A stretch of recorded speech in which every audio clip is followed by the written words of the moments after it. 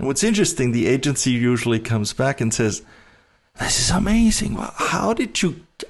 This sounds like better than our music productions. This is like so authentic. This has grit. This seems like finding the Beatles in the garage." And I said, that's a good one. I said, well, that's what every agency guy wants. They want to find the Beatles in the garage, or Coldplay, or U2, or whatever, and be able to say, I was the first one who heard this.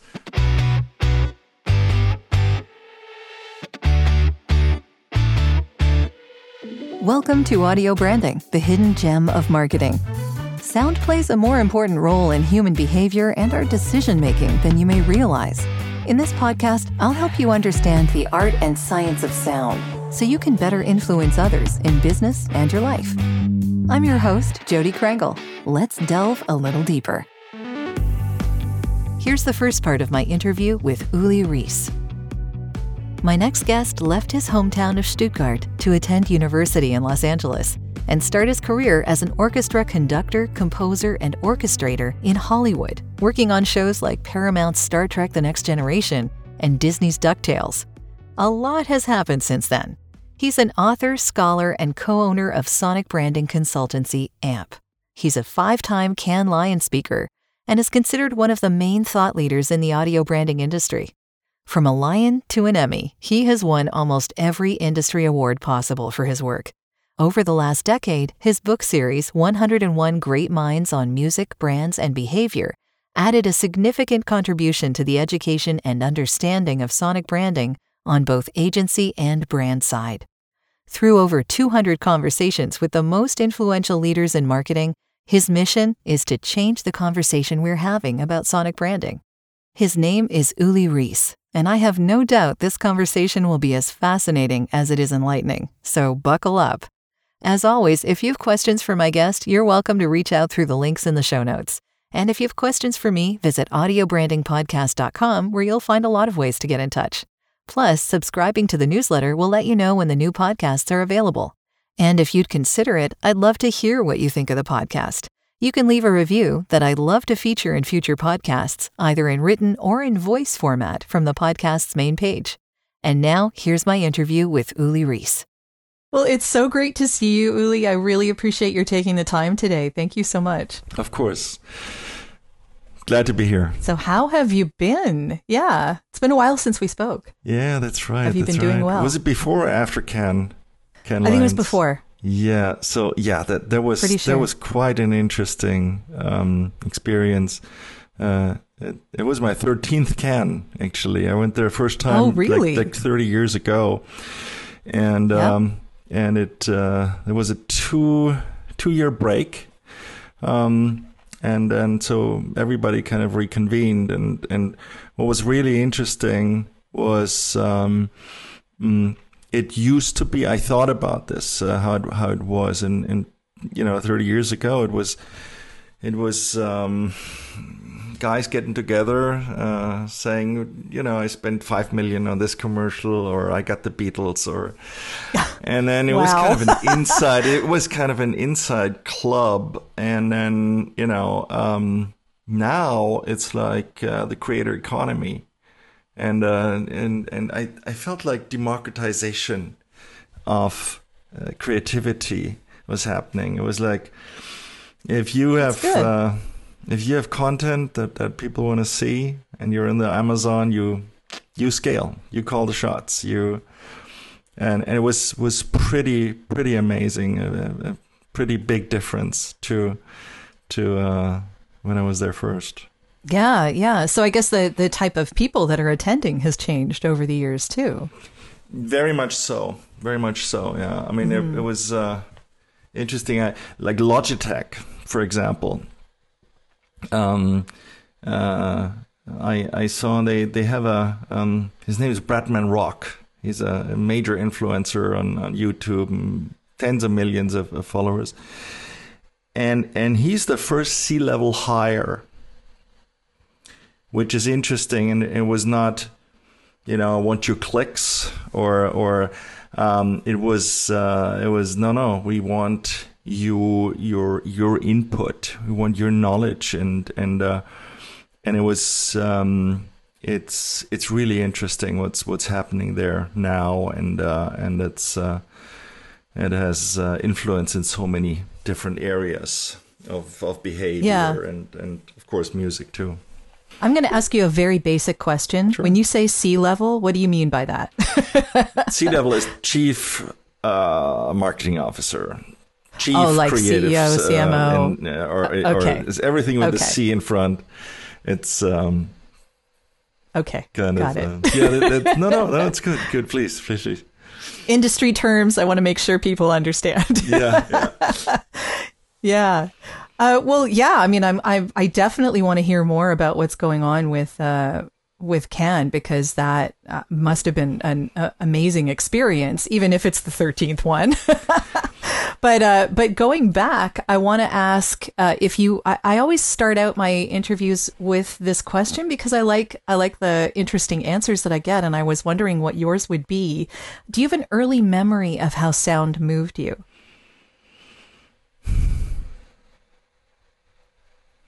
Wow, of how sound.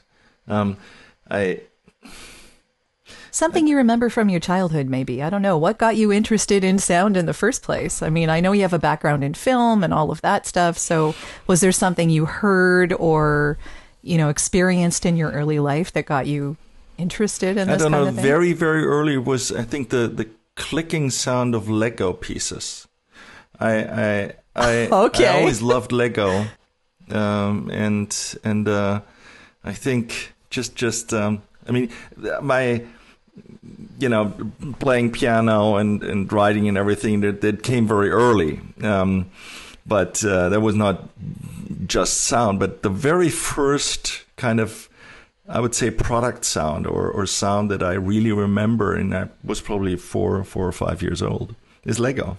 And that got you interested in more? I mean, it's definitely a nice sound. I think a lot of us remember that sound. Yeah, what might be interesting in this respect is that I had piano lessons from when I was 7 years old.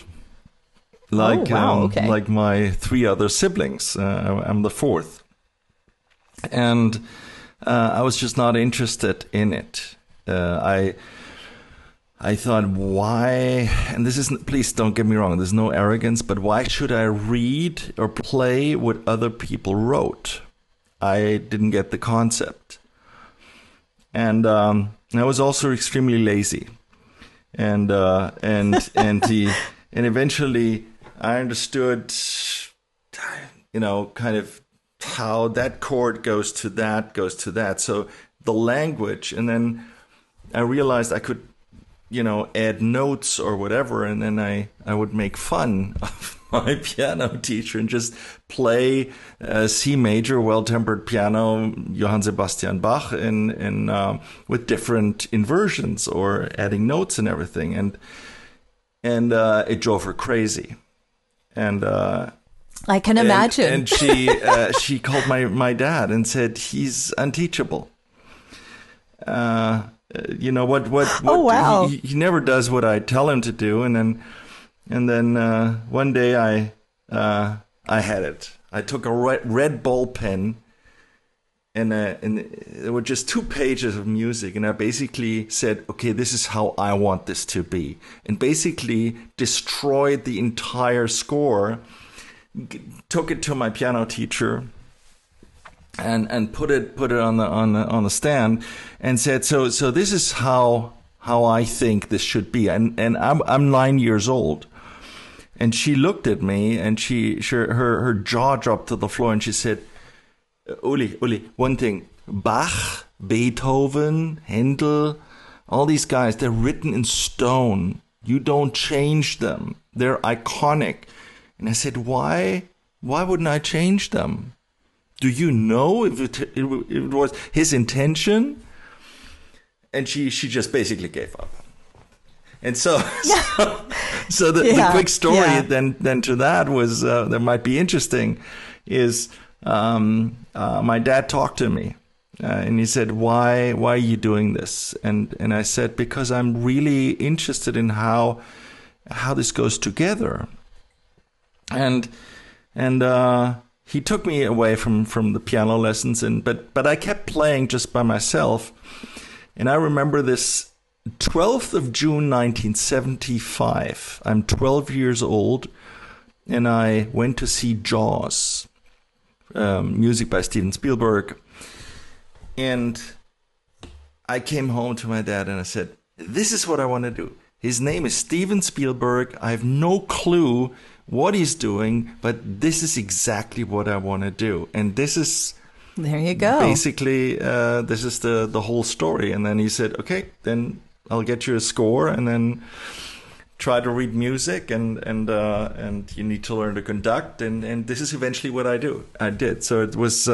It was in a way pretty simple, but because it was a kind of a tunnel vision, but it's never quite simple, is it?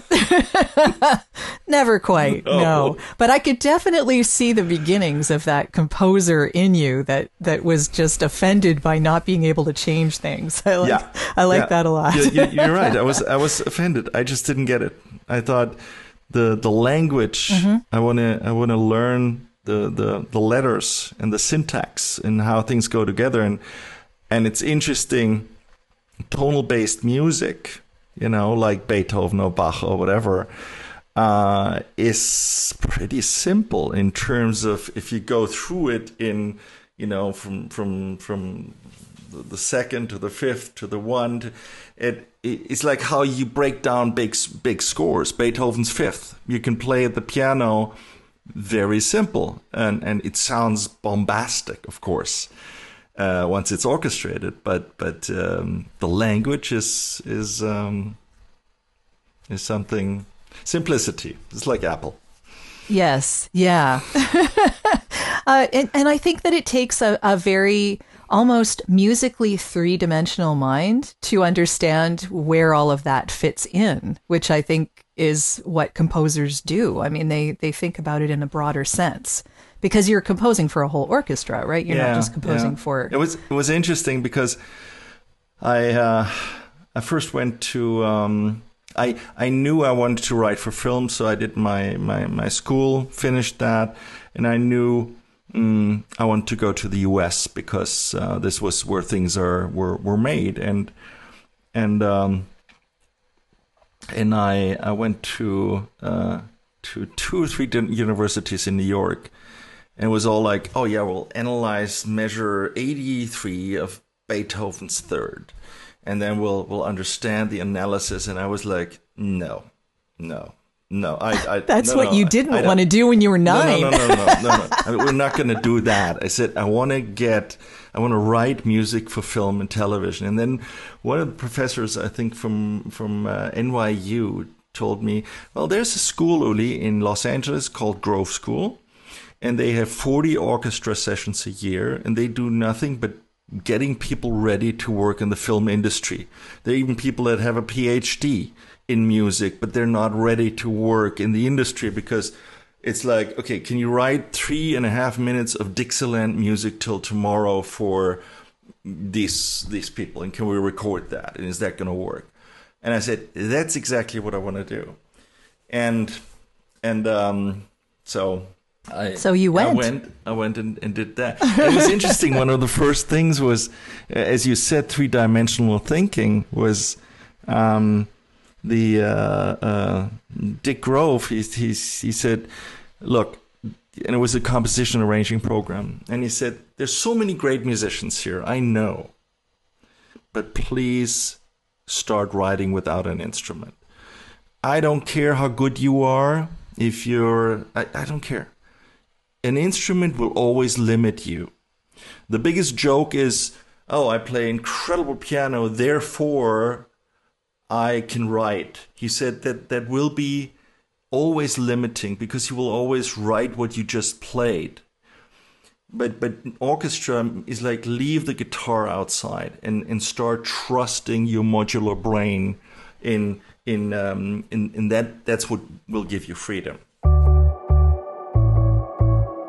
I know that we're all dealing with a lot of stuff these days, so I particularly wanted to acknowledge those that have taken the time to leave honest reviews of this podcast, like Elaine Grant, who called the show insightful, practical, eye-opening.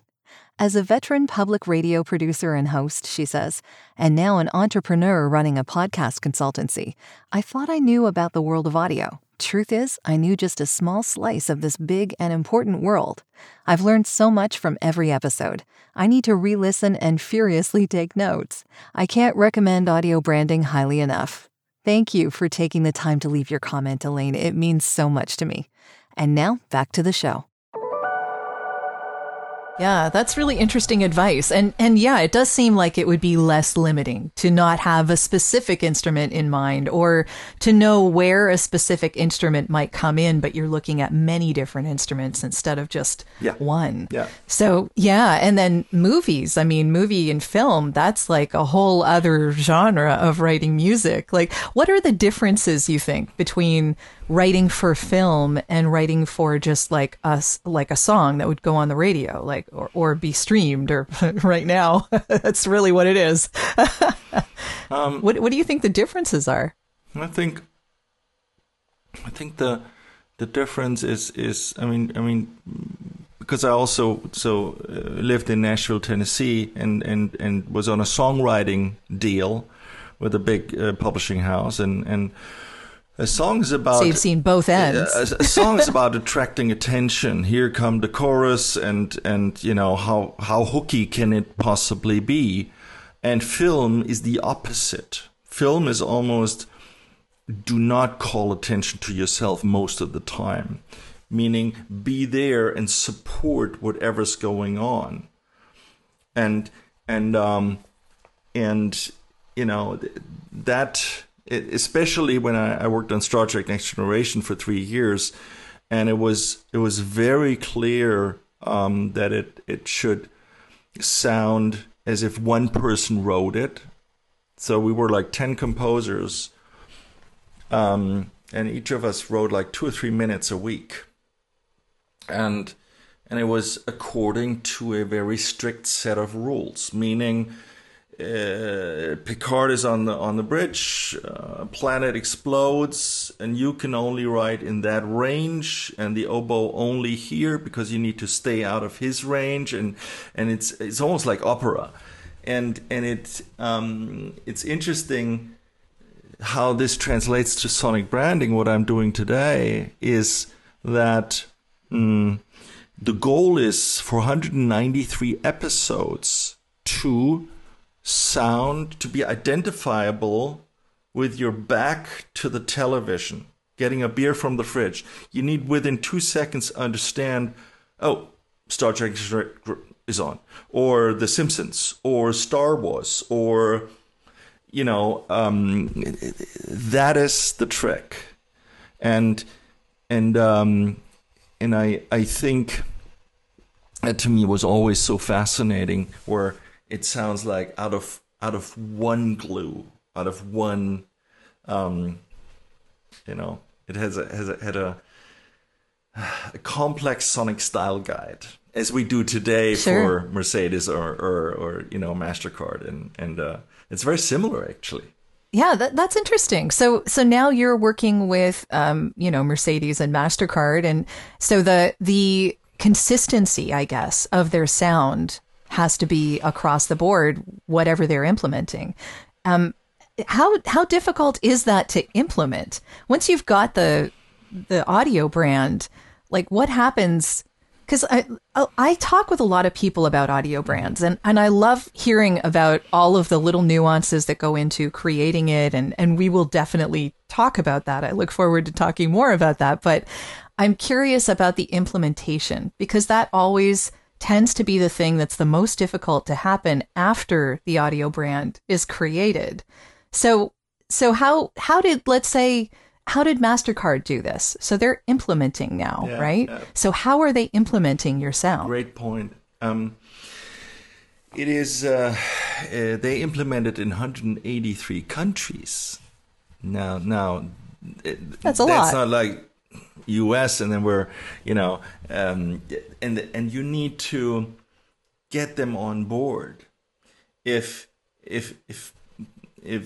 there's not serious benefit to the organization globally, you will be not supported. Neither on agency side nor on brand side. It'll just, people will you can't force them. Let's put it this way. But when they see this brings me immediate advantage, then it becomes a lot easier. And you can't just drop it on them. You need to kind of take them by the hand and guide them through and show them how this can be implemented and how this can make their life so much easier. Like give you an example. MasterCard has something called the Sonic Space, and it's basically a repository of all Sonic assets that they own, and content creators for MasterCard can access this all around the planet, and they have like a Netflix dial in, and then you can access this, and this is growing, and everything that's in there is owned outright by the brand and is a derivative of the Sonic DNA. And what makes this really cool for especially agencies is a lot of agencies are very skeptical when it comes to Sonic branding. Because they say, "Oh my God, he's going to put a Sonic logo on everything," and I said, I'm. This is not about above the line. This is not about your 7 p.m. TV spot. It's like, this is about everything else. So, but if you, and I will never dictate to you what you do or cannot do, but please, here's a login and check it out. And what's interesting, the agency usually comes back and says, "This is amazing. How did you? This sounds like better than our music productions. This is like so authentic. This has grit. This seems like finding the Beatles in the garage." And I said, that's a good one. I said, well, that's what every agency guy wants. They want to find the Beatles in the garage, or Coldplay, or U2, or whatever, and be able to say, I was the first one who heard this. But we said, why don't we do exactly that? Because we believe it's not authentic to have one guy writing 20 different styles in a music production. That's viscerally, we'll always feel it's not authentic. And so we went the other way and said, this is more headache to write with the Beatles when they're still in the garage, because they're not used to 20 changes, but it's much more authentic, and this is really interesting. This is what we do till today with hundreds of composers worldwide, where they basically contribute to these sonic spaces and write music inspired by the DNA. It's like James Bond. It's like Billie Eilish writing a Bond song, Adele writing a Bond song. It's based on the sonic DNA of Bond. And we do basically that, but going into 35 different consumer touch points. That's huge, first off. But also, aren't they doing an album? They've done an album, haven't they, MasterCard? They've put like a music album out?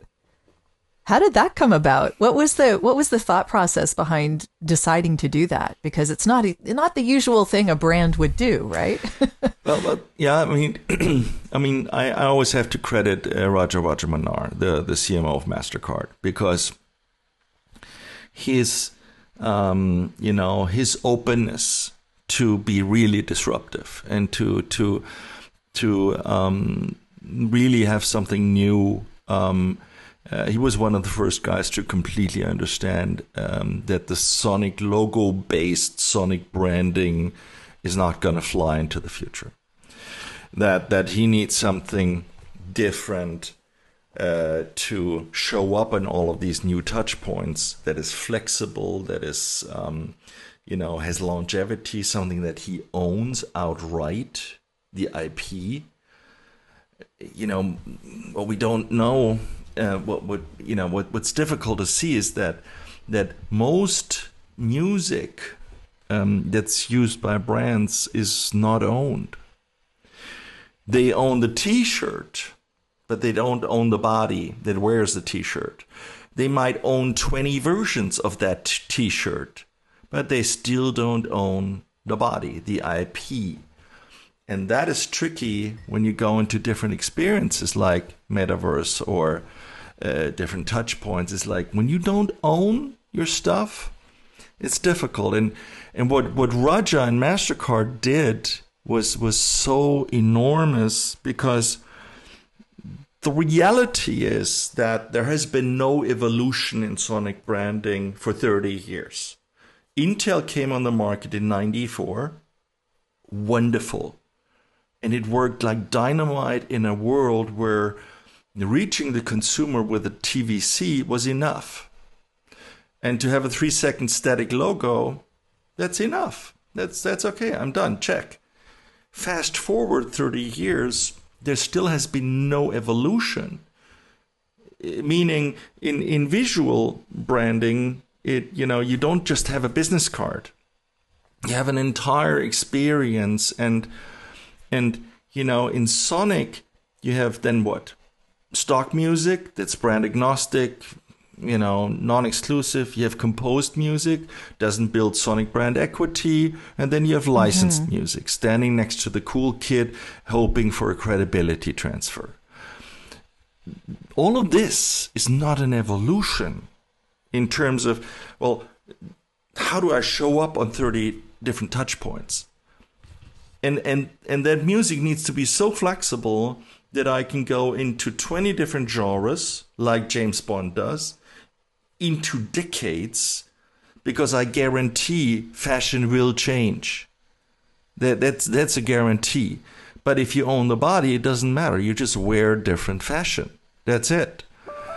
Are you looking for ways to improve your company's or podcast's impact?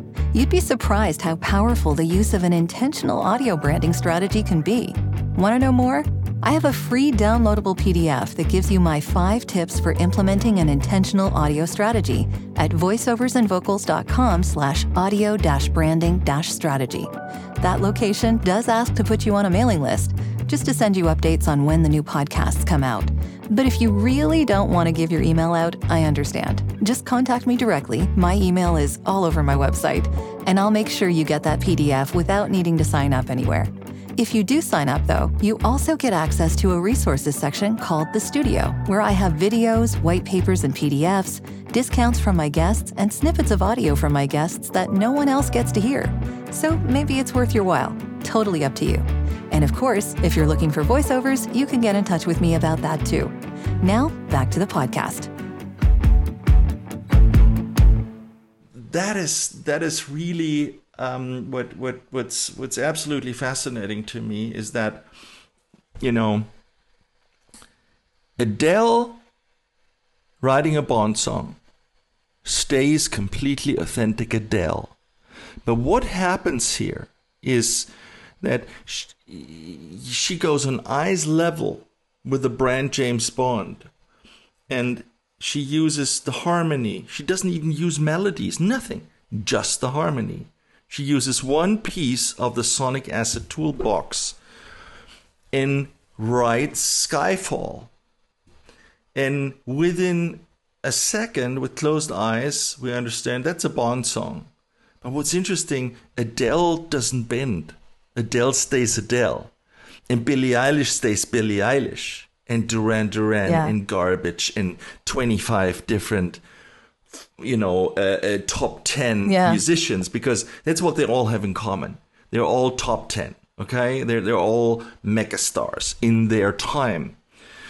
But that is the brilliance. And this is basically where MasterCard completely turned around and said, okay, I want to get onto eyes level with an artist. The old world is, we'll take a song, slap it on top of the brand, and pray for a credibility transfer. That's old world licensing, a $32 billion business. which is licensing music to brands. That's unsustainable. That's a sugar high. That's all these things that are, it's a creative muscle memory that we learned as brands, that we learned as agencies. And we still, if you're an intern today in New York at BBDO, what do you learn? Licensing. It's only good if there's a touring artist, and I say, I don't think so.